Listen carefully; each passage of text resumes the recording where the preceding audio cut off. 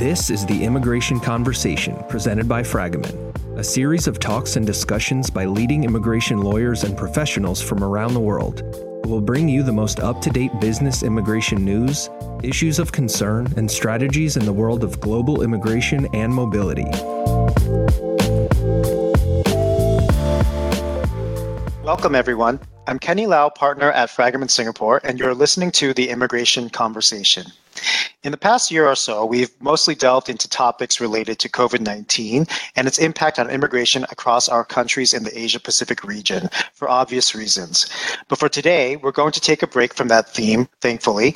And to give you an idea of what we're talking about today, this podcast episode is titled A Different Ballgame, Esports and the Korean E-6 Visa. This is actually a follow-up discussion to our Korea team's recent blog entitled Getting Ahead of the Game on the same topic.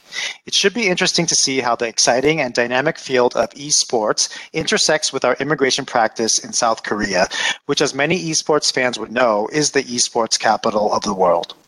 This episode will focus on how we've actually been able to expand our service offering in Korea in this niche field.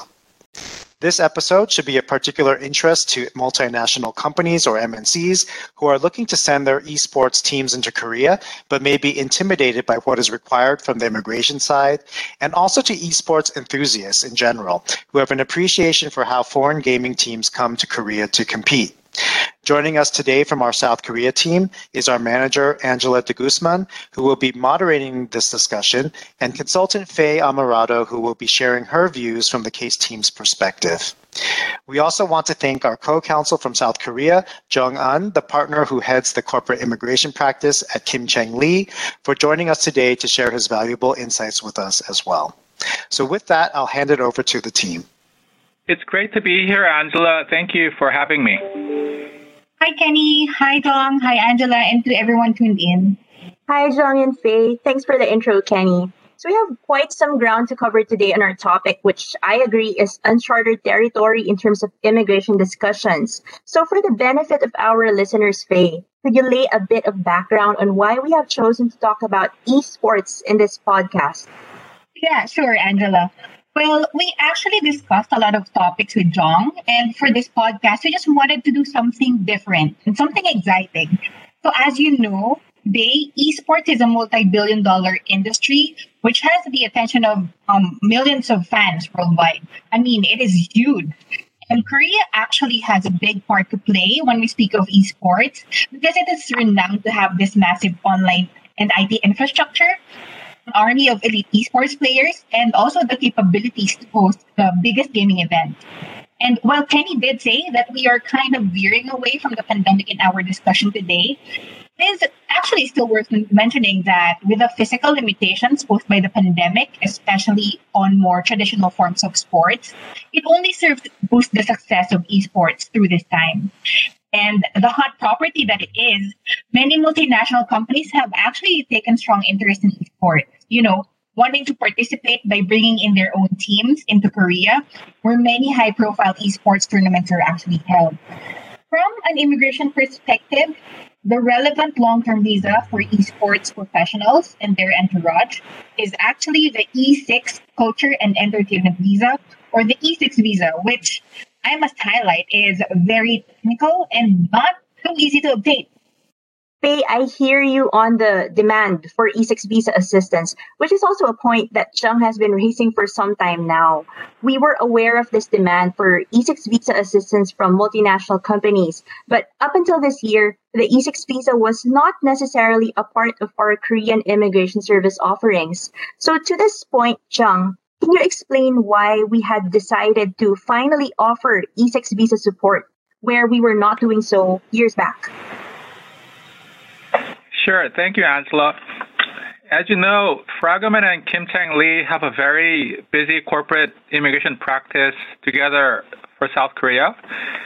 And we're focused on corporate long-term visas such as the international expat assignment visas, like the D7 or D8, and the local hire visas, like the E7, to name a few. So far, we've had tremendous success with our business immigration practice, which is the largest in Korea. But in the background, aside from our regular corporate visa work, we were also getting a lot of requests for E-6 visa assistance. So over time, we started looking into the E-6 visa more to develop a new E-6 service product. And this year, when Fragment approached us with a major client that needed our assistance for the E-6 visa, we were ready to take on that challenge. Why do you think multinational companies are persistent in approaching us for E-6 visa support? Well, I think multinationals strongly prefer to work with sophisticated corporate law firms over local non-law firm visa agencies. Right. And there are a few reasons for this. One is that multinationals wish to work with law firms that have full bilingual English and Korean capacity, such as firms like ours. And another point, perhaps, is that multinationals also expect a certain service level standard and sophistication which traditional law firms like Fragment and Kim Chang Lee have. We are very familiar with what multinationals prefer. For example, the ability to draft complex English legal documents and the sophistication in dealing in data privacy matters. So we had been receiving repeated requests to assist with the E-6 visa, and we also noticed that no other major corporate law firm in Korea was offering this E-6 service. So it was an exciting challenge to us to actually take that first step and expand our capabilities and start offering E-6 visa assistance, which, as Faye already noted, is difficult to obtain. You know, I'm surprised to hear you describe something as difficult, given the depth of your experience with Korean immigration, Jung. So can you just elaborate more on what makes the E-6 visa particularly difficult to obtain? Sure. For starters, you have to keep in mind that the E-6 visa is a completely different ballgame. It's so different and so much more stringent than regular corporate visas. Most importantly, before the E-6 visa application can even be filed, we have to first secure a government recommendation letter from the Korean Esports Association, known as KESPA. KESPA is the agency under the Korean Ministry of Culture, Sports, and Tourism that oversees administrative matters relating to the esports world in Korea. The KESPA recommendation letter requirement does not apply to other regular corporate visas, and it's what makes the E-6 visa so difficult to obtain compared to other corporate visas.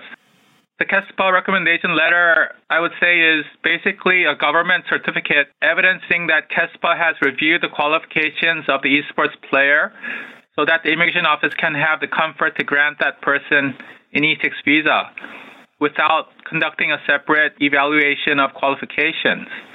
So you can say it's like an E-6 pre-approval letter. However, keep in mind that since KESPA is not the immigration office, it has a different style of approach to documentary requirements, which are much more burdensome than typical immigration office requirements. Thus, the key to getting the E-6 visa is to change your mindset from the typical regular corporate visa context and adapt to the much more stringent KESPA requirements. And in order to get the recommendation letter, you also need to submit an employment agreement. And this is not straightforward and needs to satisfy stringent criteria of KESPA.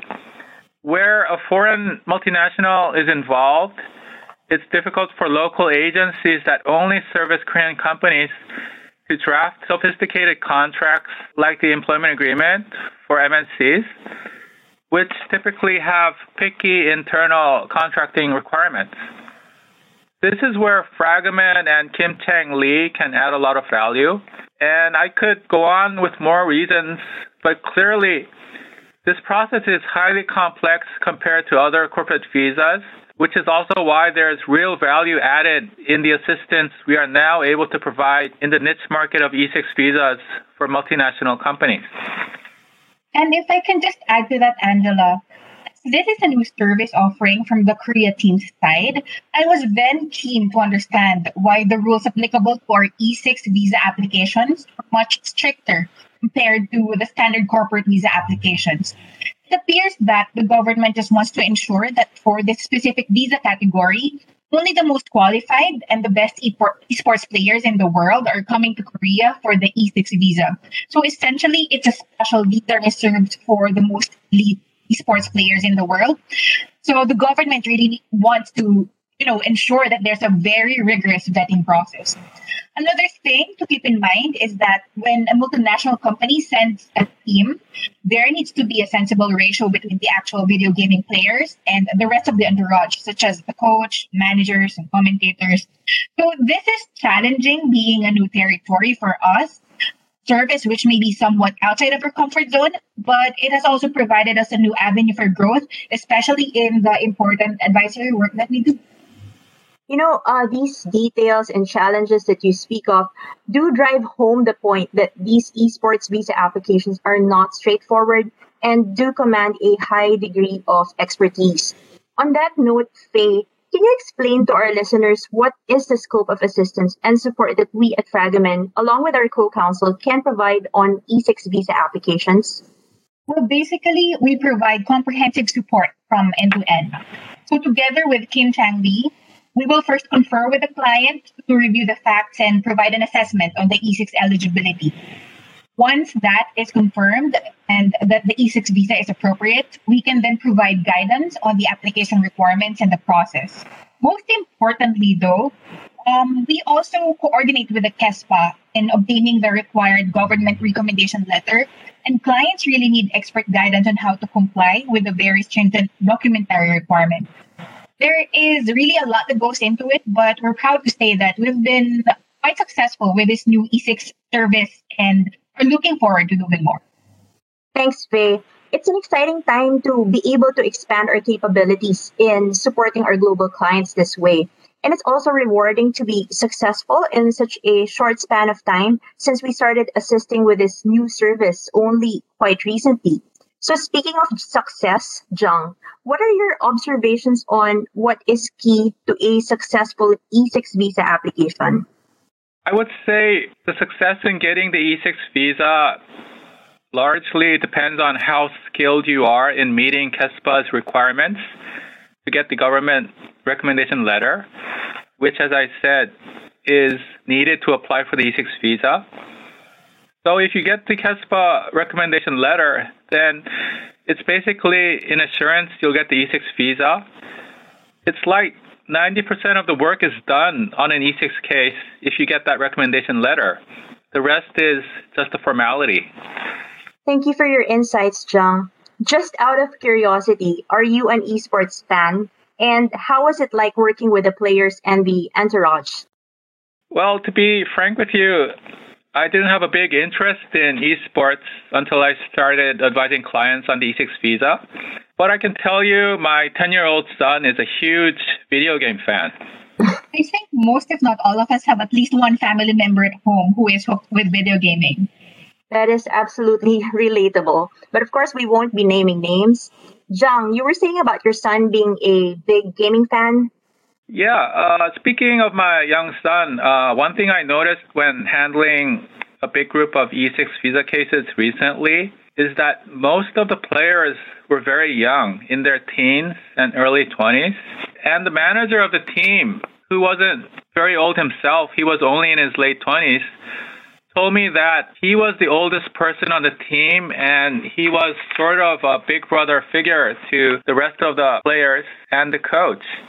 He said the lifespan of esports players tends to be very short, starting in the teens and ending in the 20s. And it was very interesting to me that in the context of regular corporate visas, the immigration office tends to frown on applicants who are very young. But in the context of esports, I noticed that the most highly skilled workers in esports are those who are very young, in their teens and early 20s. That's really interesting insider insight right there, Jung. And that supports why we say that esports is indeed a different ballgame from what we've been used to in our many years of practice. And the expertise that we speak of here is not only about knowing the technical aspects of the immigration requirements, but more importantly, having this deep understanding of the industry we are operating in as well. All right, so we've had a really productive discussion today, and it's always heartening to be part of something new, even if that entails, well, stepping outside of our comfort zones. I agree, Angela. We knew that there were recurring requests for assistance in esports for the E6 visa, and that was the main driver for this expansion in our capabilities now. I mean, I don't know if Jong has any regrets in taking this new work on, which adds to his already heavy workload, and I'll let him speak on that, but from my side, it is quite an exciting time. Oh, no regrets at all. And I'm really grateful that our clients have entrusted us with the E6 visa work. I think it's really thrilling that we're doing something different for an exciting industry that is just exploding in terms of popularity and all the revenue that is generated. So there's a huge demand for E6 services these days from multinational companies. And I think our new expertise in the E6 visa is going to be a game changer for multinational companies in the esports world in Korea. And as the esports industry grows, we will adapt and continue to roll out additional esports-related application and advisory service products as the need arises. So in a nutshell, what we are actually saying is that to all the multinational companies out there who have been requesting our assistance with this, we are ready and, please bring it on. Thank you very much, Faye, Jung, for your valuable insights today. And that is all the time that we have for now. I also want to thank our listeners for tuning in. Thanks, Angela. Thanks, Jong. Thank you, and I look forward to our next one. Definitely, there will be a next one. If any of you have questions, please visit our website and feel free to contact our Korea team. Thank you everyone for tuning in to our episode today, A Different Ballgame, Esports in the Korean E6 Visa. Please follow us on LinkedIn and our website www.fragaman.com for the latest updates and content from the series. Again, this has been the Immigration Conversation by Fragaman. The Immigration Conversation podcast is presented by Fragaman, the leading firm dedicated exclusively to immigration services worldwide. This episode is current as of the date of recording. With frequent changes in global immigration, be sure to keep up to date by visiting our website at www.fragaman.com and subscribing to the Immigration Conversation on your favorite podcast service to hear the latest episode. This podcast is for informational purposes only. This podcast does not constitute legal advice or give rise to an attorney-client relationship between any listener and our firm. If you have any questions, please contact the global immigration professional with whom you work at Fragaman.